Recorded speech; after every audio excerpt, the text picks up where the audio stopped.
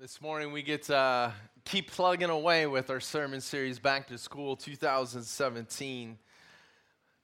We're journeying through these Sunday school stories that our little ones get to hear, and we're looking at them afresh from an adult perspective.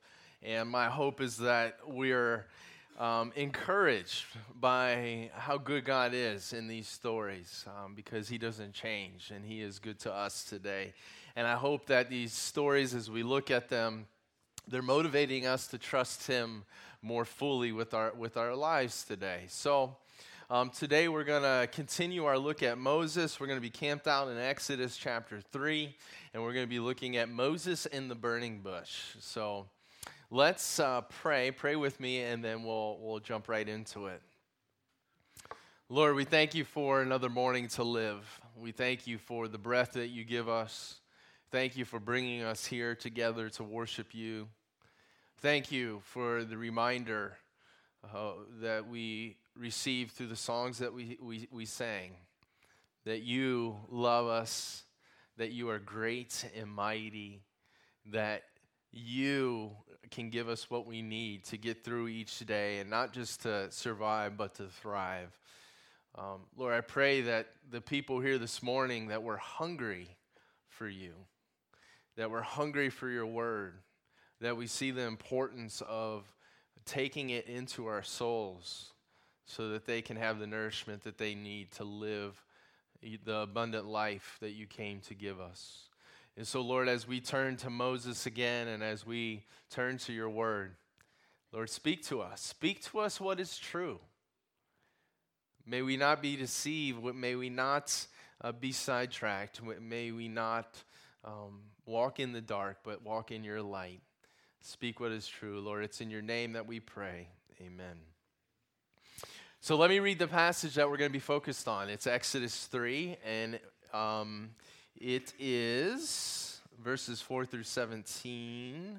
No, Exodus 3, 1 through 10.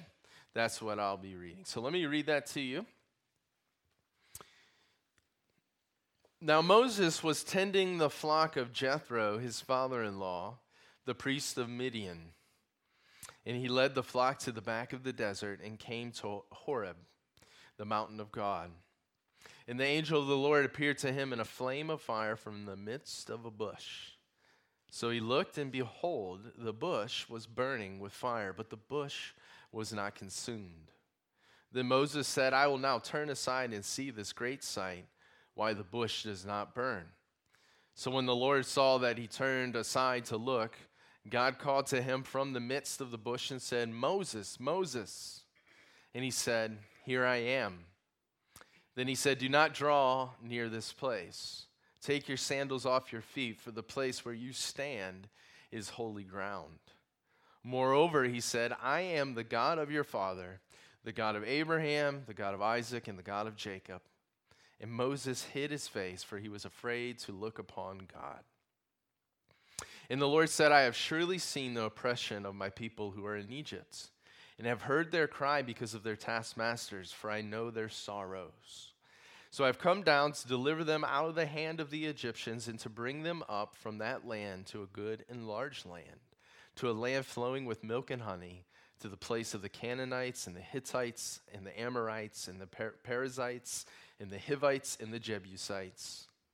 Now therefore, behold, the cry of the children of Israel has come to me, and I have also seen the oppression with which the Egyptians oppress them. Come now, therefore, and I will send you to Pharaoh, that you may bring my people, the children of Israel, out of Egypt. So that's the passage. And in this passage, we find Moses. He's in the desert, and he's shepherding his father-in-law's sheep. Now, if you were here last Sunday, you may recall how Moses got to this place. Remember, Moses, he grew up in Pharaoh's house, being raised by Pharaoh's daughter. Pharaoh was the king of Egypt. And so Moses most likely had access to the best education, the best food, and the best material items that the world had to offer, living in the king of Egypt's household. In fact, he was probably on the fast track to some high-level, high-profile leadership position in Egypt. Last week I mentioned how the ancient Jewish historian Josephus wrote that actually Moses was in line to become the next Pharaoh, the next king. But somewhere along the line, Moses believed that God was calling him to deliver the Israelites from the Egyptians. The Egyptians were experiencing extreme oppression at the hand, or the Israelites were experiencing extreme oppression at the hands of the Egyptians.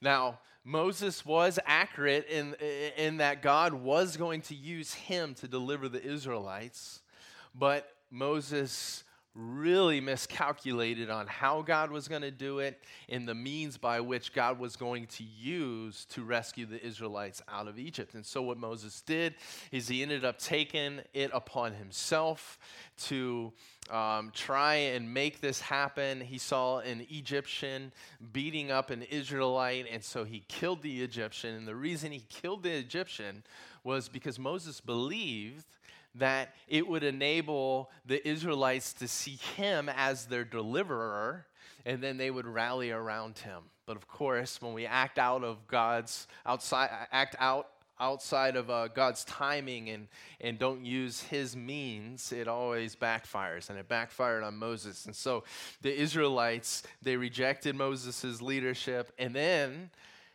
Pharaoh found out what Moses had done.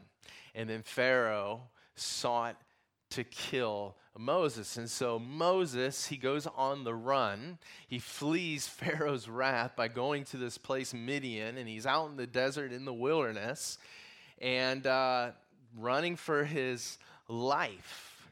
And then he meets the daughters of a guy named Jethro, and he ends up going to live with Jethro, and not the Jethro of the Beverly Hillbillies. Just want to make that clear. Anytime I read that name, that's what I think of. And then he ended up being a shepherd over Jethro's flock, who became his father-in-law. And for 40 years, Moses is out in the desert, in the middle of nowhere, hanging out with sheep. I mean, it's really from riches to rags story. You know, usually the good stories go the other way, right? So this is the one that goes downhill. And it had to just be a very, very humbling process for Moses. And it had to be a painful process for Moses. You can imagine. Surely this was not part of his 5-year plan. When he was hanging out in Pharaoh's household back in Egypt, he wasn't thinking, in 5 years, you know where I'm going to be? Surely not, right? He had to wonder also, would he survive the desert? Would he survive it? Could God potentially do any good out of the mess that Moses had made? Had God given up on him? I'm sure as the years turned into, decades, there may have been that wonder. Has God given up on me? But God was not done writing Moses' story. You see, God's plan for Moses was not to destroy Moses in the desert, but to refine Moses in the desert. God was there with them. He was providing for Moses. Jethro is a proof of that. Jethro, it was a huge help to Moses. God got Moses through the desert. And so maybe you're here today and you're sitting there and you're going through a very humbling and painful life experience. And you're wondering if you're going to get through it. You're wondering if any good will come out of it. Maybe you made the mess, and so you're just wondering, all right, it just seems so irredeemable. And so maybe you're in that place, and that's a tough, hard place to be. And I think Moses' story communicates a very important truth to you this morning, that God is not finished with you yet. That's the first takeaway for you this morning. God is not finished with you yet. God isn't one to give up. God doesn't walk away when things get messy. He doesn't shrug his shoulders and walk away when we make mistakes or even when we turn away from him. God is not finished with you yet. Now you may say, well, how do you know? You're still breathing. You're still here. If you're still breathing, God isn't finished with you. He hasn't finished writing your story. And like the bush in Moses' story that wasn't consumed by the fire is not going to consume you. God has brought you into the desert not to destroy you, but to refine you. You will get through this. We talk about this. It won't be painless. It won't be quick. But God is going to use this desert experience for your good and for the good of others. So don't be foolish. Don't be naive. But don't despair either. With God's help, you're going to get through this. He's going to provide a way. He will make a way at just the right time. The season you're in is just a chapter of your story. It's not the whole story. God is not finished with you yet. Isaiah 43, 1-3 says this. Now, this is God speaking to Israel, but it's so applicable to us, and I believe God wants this passage to wash over us this morning. But now, thus says the Lord who created you, O Jacob, and who formed you, O Israel. And I believe God's saying this to you this morning. Fear not, for I have redeemed you. I have called you by your name. You are mine. When you pass through the waters, I will be with you. And through the rivers, they shall not overflow you. When you walk through the fire, you shall not be burned, nor shall the flame scorch you. For I am the Lord your God, the Holy One of Israel, your Savior. I gave Egypt for your ransom, Ethiopia and Seba in your place. I believe these words need to get into our bones. They need to root themselves deep in our soul. Hear what this passage says. You are his. You are his. He is with you. And he gave something way more precious than Egypt and Ethiopia and Seba combined for your ransom. He gave his one and only begotten son.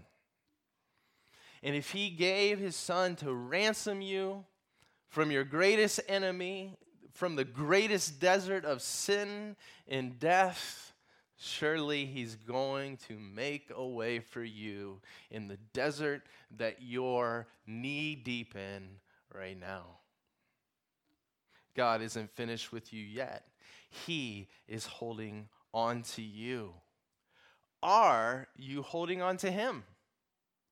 Are you holding on to him? Are you pursuing intimacy with Jesus, even if he doesn't feel too close beside you? Through prayer, through scripture reading, through being in community with other Christians. He's holding on to you. Are you holding on to him? God isn't finished with you yet. And secondly, your second takeaway this morning, God sees you. God sees you.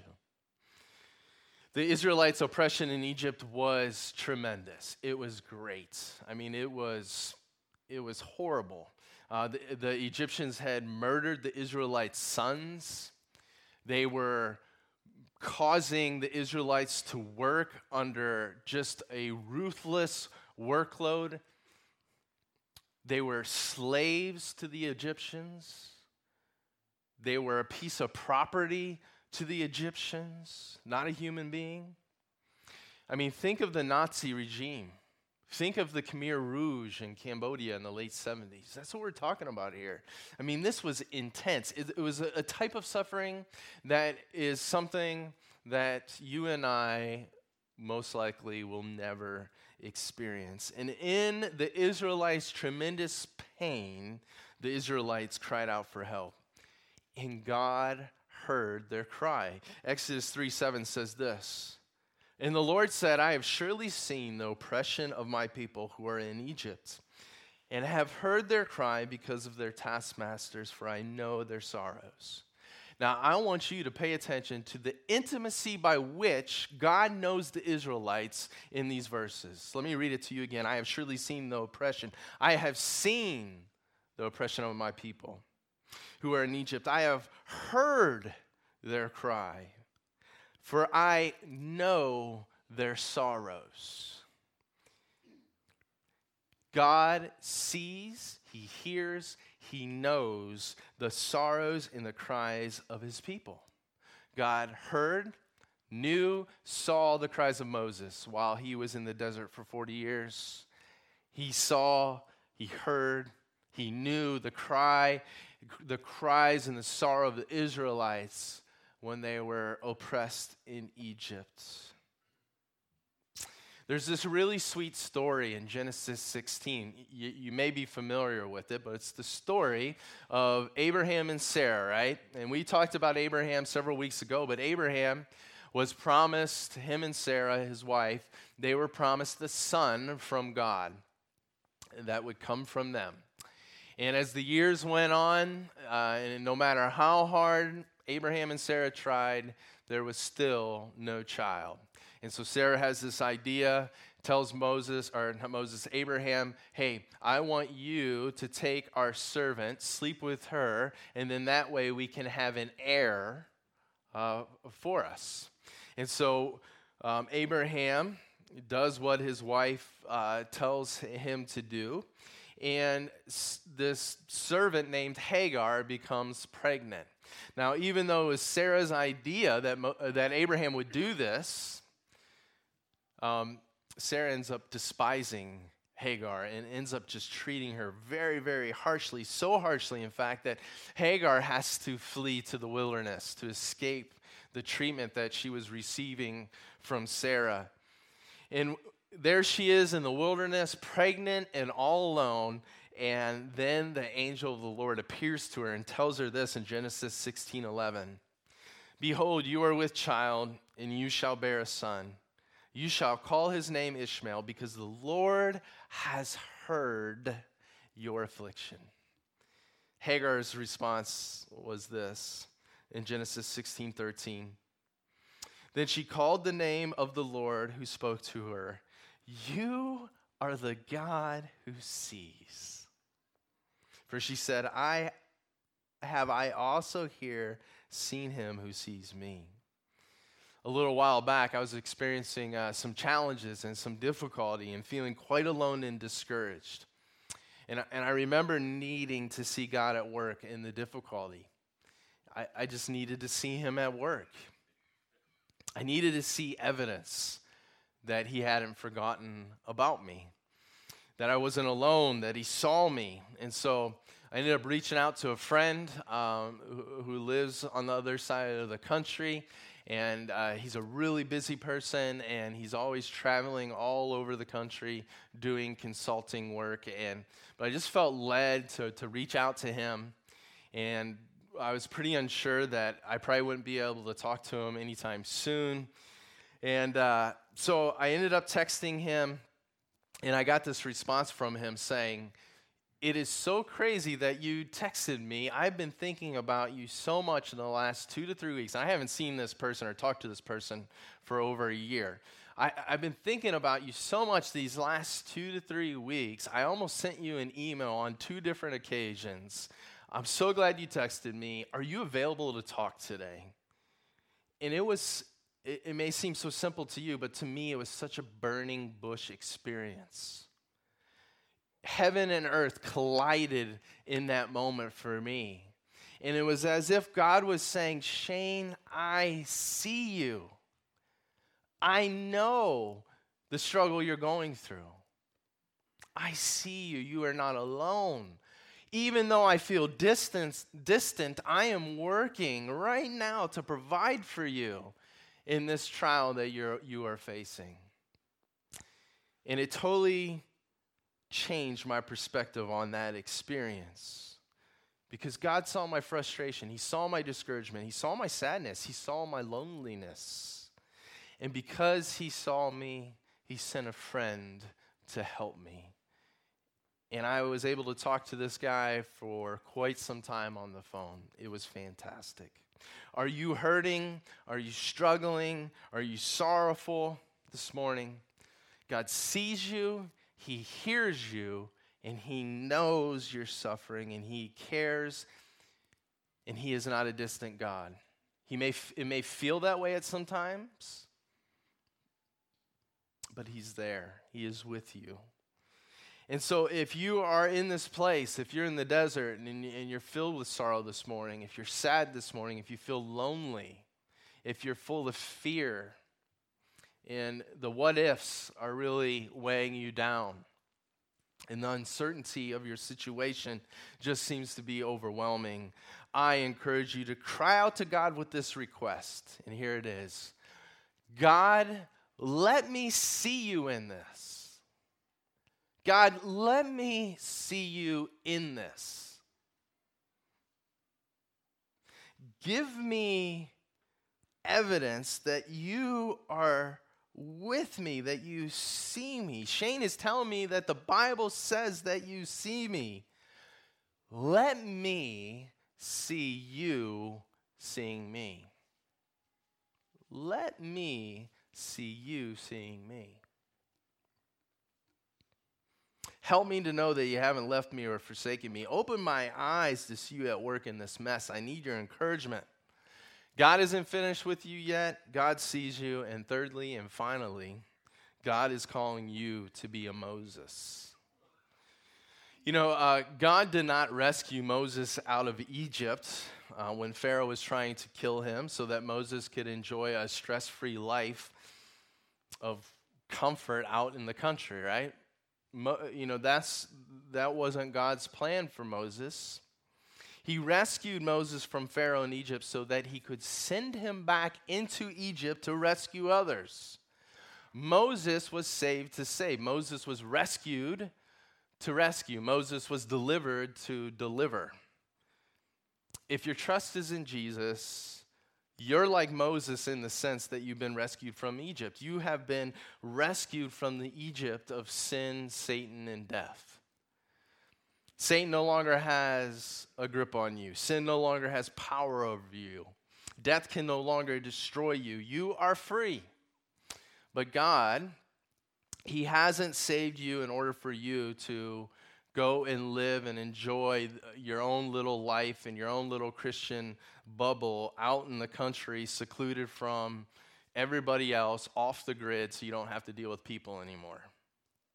It's not why he rescued you and saved you. Like Moses, he is calling you today back into Egypt.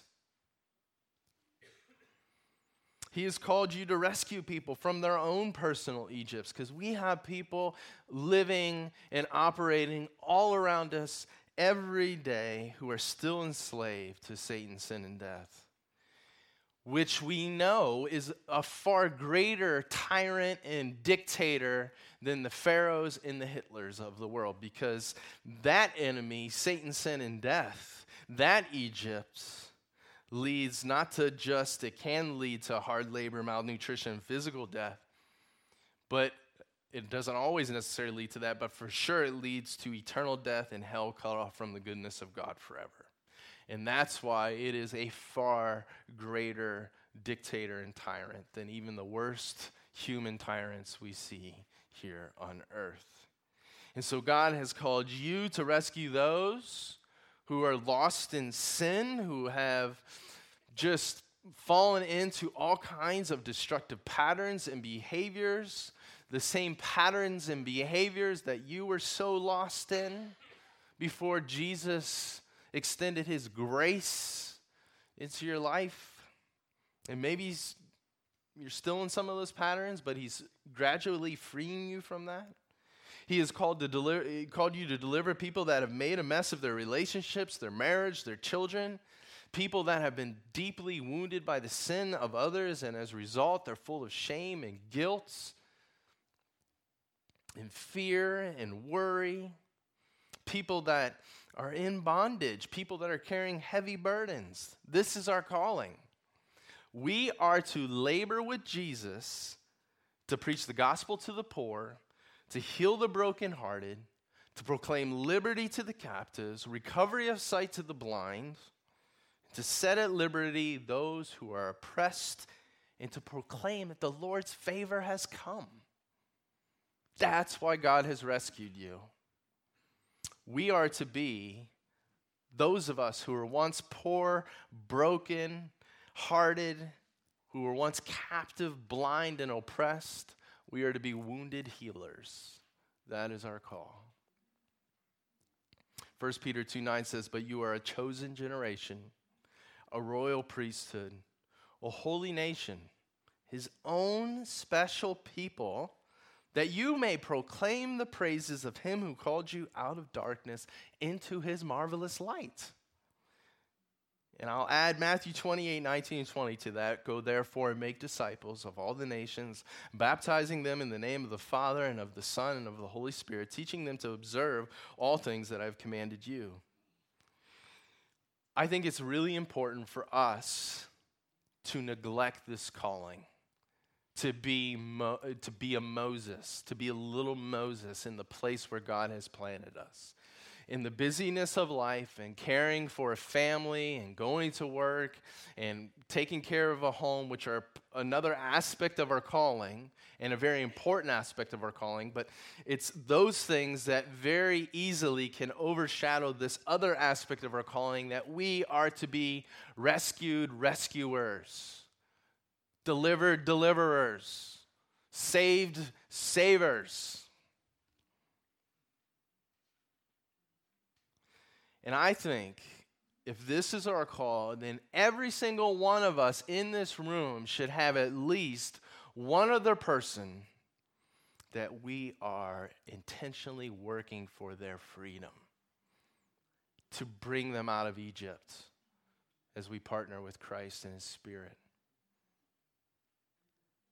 If each one of us doesn't have at least one other person, one other non-Christian that we're praying for their freedom, that we're intentionally figuring out how we can invite them into our life, spend time with them, serve them, talk to them about the Lord's favor that has come in Jesus Christ. What does that say about the church? What does that say about Christ's body? We're neglecting our call. Do you have such a person? If not, would you commit to praying that God would reveal that person to you? And if you have a person in mind, the question then is, how are you going to be intentional in the next month? Don't even think about a whole year or multiple years. In the next month, how is God calling you to intentionally work for this person's rescue? I'd like to say it's not a matter of death, life and death, like it's, we don't have to get too stressed out about it. But it is a matter of life and death. Right?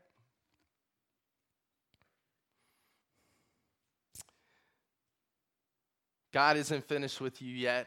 God sees you, and God is calling you to be a Moses. Let's pray. Lord Jesus, may we never lose the wonder that you have rescued us from great oppression, that we were once lost in the Egypt of sin and death, and Satan had a complete hold on us. But yet, you came into our Egypt, and you faced it squarely, and you took it upon yourself to break its chains over us, to break its power over us, to part the Red Seas. You, by your body and your blood, made a way for our exodus. Lord, I pray we wouldn't lose the wonder of all that it wouldn't just become so familiar to us that it becomes unfamiliar. And Lord, I pray that keeping the wonder of that and the gratitude of that it would so spur and motivate us to then work for the rescue of other people And that wouldn't get off our radar in the midst of the other things you have called us to do, that wouldn't be put on the back burner. That this congregation would be your people mobilized to be your Moseses to the people that you've given them influence over. Lord, we love you. We can't thank you enough for who you are and what you do. Thank you that you see us, that you know us, that you hear us when we're crying and in our sorrow. Thank you that you will make a way, that you will provide a way to get through our desert. Probably not around it, but you will take us through it. It's in Jesus' name we pray. Amen.